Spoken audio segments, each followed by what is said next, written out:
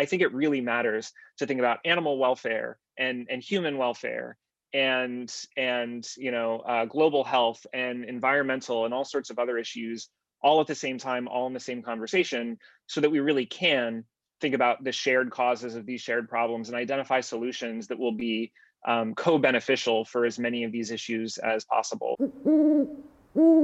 Hello, I'm Katrien de Vulde. Welcome to Thinking Out Loud, conversations with leading philosophers from around the world on topics that concern us all. This video is part of a video series on ethical questions arising from the coronavirus pandemic. If you'd like to see more of my videos, please visit the Practical Ethics channel. COVID-19 is very likely a zoonotic disease, which means that it was transmitted from animals to humans. Other dangerous infectious diseases such as SARS, MERS, Ebola, HIV/AIDS originated in animals too. In fact, of all emerging infectious diseases in humans, 75% are zoonotic. And though almost all of the focus now is on how to tackle the current pandemic, I want to learn more about what we can do to prevent future pandemics from arising. So I decided to make several videos on the topic animals and pandemics. In this video, I talked to Jeff Sebo, who's a clinical associate professor of environmental studies and an affiliated professor of bioethics, medical ethics, and philosophy at New York University. Okay, that's more than enough talking by me. Let's start with the interview. Thanks very much for taking the time to have this conversation. So I think, or at least I hope, that most people by now sort of realize that there is this link between viruses present in non-human animals and human pandemics. But what is it that we do that actually increases that risk of such a virus transferring to humans, and that increases the risk of a new pandemic arising? Yeah. So first of all, thank you for suggesting this conversation. I'm looking forward to it too. And this is a really important topic to be talking about right now. So to answer your question, there are very many things that humans do that increase the risk of epidemics and pandemics, various kinds of outbreaks. I think the main ones to focus on at a global scale might be industrial animal agriculture, the wildlife trade, and deforestation, and all of these are linked. So first, industrial animal agriculture, we currently breed and raise and then kill an estimated 100 plus billion farmed animals per year. And the vast majority of these animals live in industrialized settings, factory farms, where we breed the animals to have weakened immune systems. We crowd them together in cramped, toxic conditions. This is the ideal breeding ground for mutations and in general, pathogens to spread in farmed animal populations, and then they spread to workers, and then they can spread in all sorts of ways. Another is the wildlife trade, and this might be where COVID-19 originated. So humans will take wild animals from the wild and then sell them for food or clothing or medicine or entertainment in many countries, both in the East and in the West. And then deforestation is also a main driver. In general, humans are chopping down lots and lots and lots and lots of trees for various activities, a leading one of which is, once again, industrial animal agriculture. Industrial animal agriculture is a leading driver of global deforestation. And when we cut down trees, all sorts of problematic things happen. One is that we once again put humans in close proximity with wild animals who might be carrying zoonotic diseases. And another is we destroy biodiversity in ecosystems, and biodiversity, for various reasons, is part of what creates a buffer between humans and wild animals who carry zoonotic diseases. So we both get in closer proximity with them and destroy some of the buffers that keep those diseases from crossing over into humans. I mean, from what you're saying, it's clear that human behavior has this massive impact on the likelihood of a new pandemic arising. Yet this doesn't really seem to spur us into action somehow.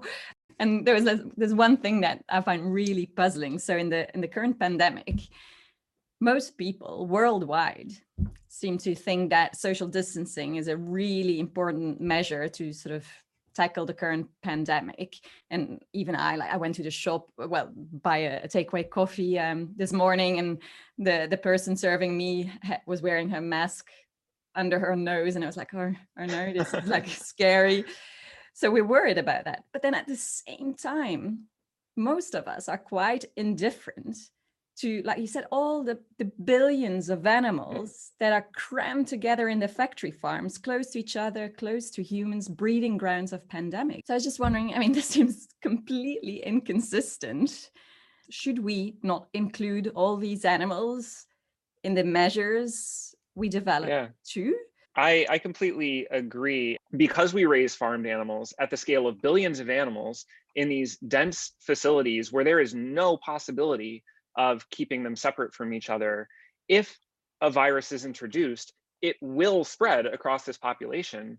And then what happens is the only option available to you, which is the option that people have been taking in the case of COVID-19, is to cull, which is a euphemistic way of saying killing the animals, because you have nothing else that you can do. When you house animals at this scale with so few resources and workers, there is no way to do testing, contact tracing, quarantine, veterinary care. But if we were thinking about this holistically and structurally, we would consider human and non-human health together, and we would recognize that this is not a healthful and sustainable way to house non-human populations, and we would end these practices. You mentioned a holistic approach. I just wondered whether you could say a little bit more about that.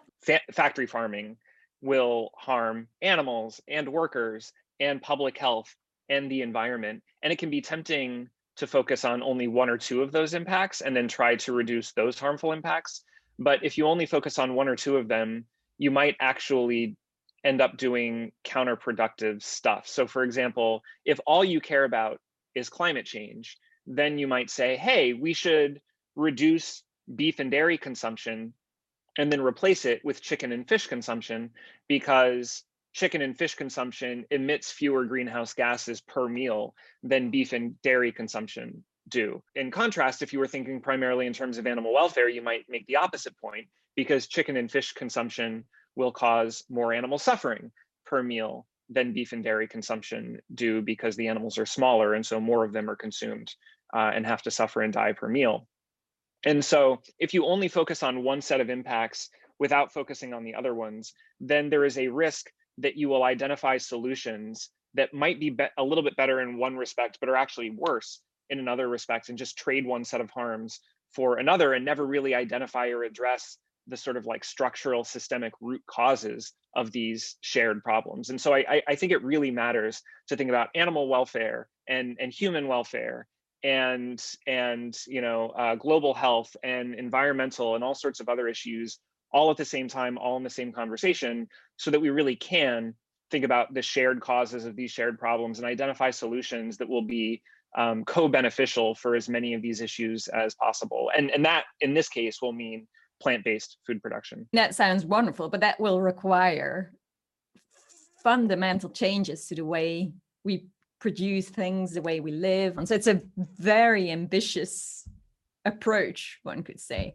So doesn't that make it potentially counterproductive? People will just say like, this is just too much. Like, we're not going to do this. It's impossible. Yeah. I think people will have that reaction. And this is always the case when people advocate for radical changes to existing systems, right? This too, I think, is a situation where we need to think about it contextually and where we should resist either or thinking and embrace both and thinking, because while there might be exceptions and it all depends on the situation, I think it will usually be the case that we can make more progress together if we have some people advocating for radical structural change and then other people advocating for moderate incremental reforms within existing systems.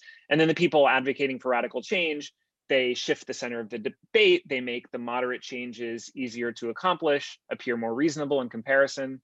And then other people can achieve those moderate changes and make the radical changes appear less radical because the goalposts have been shifted. So I think usually having a systems approach where different people are willing to do different things and some are more radical than others is usually the best way to deal with that issue. It would be bad if everyone was super alienating, but it would also be really bad if everyone bent over backwards to make their advocacy palatable, because then we would just end up perpetuating the status quo indefinitely. And that would, of course, be really bad too. I was just wondering whether you could make it a little bit more concrete. Like, what is something that we could do to prevent pandemics that is in line with a holistic approach, like just some concrete examples? Sure. Yeah.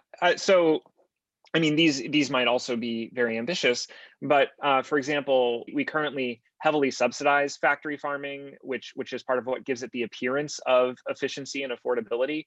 So if we reduce those subsidies and increase subsidies for alternatives like plant-based or cultivated meat, then that would help. We can also better regulate it so that it adheres to higher ethical standards for treatment of animals or workers or health or the environment.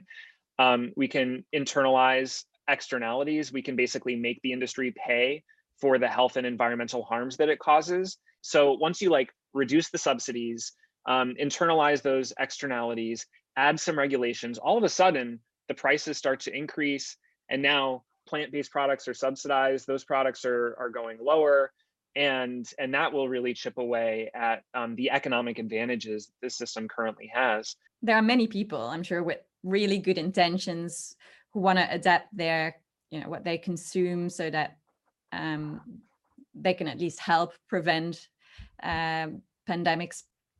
Yeah, and like you said, it's really complicated. They might say okay, I'll eat beef instead because chickens are too dangerous for pandemics, but then beef is really bad for the climate.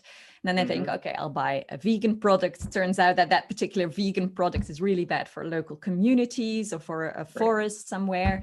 And then they just think whatever, I'll just go back to eating chickens. Is there some concrete advice that you have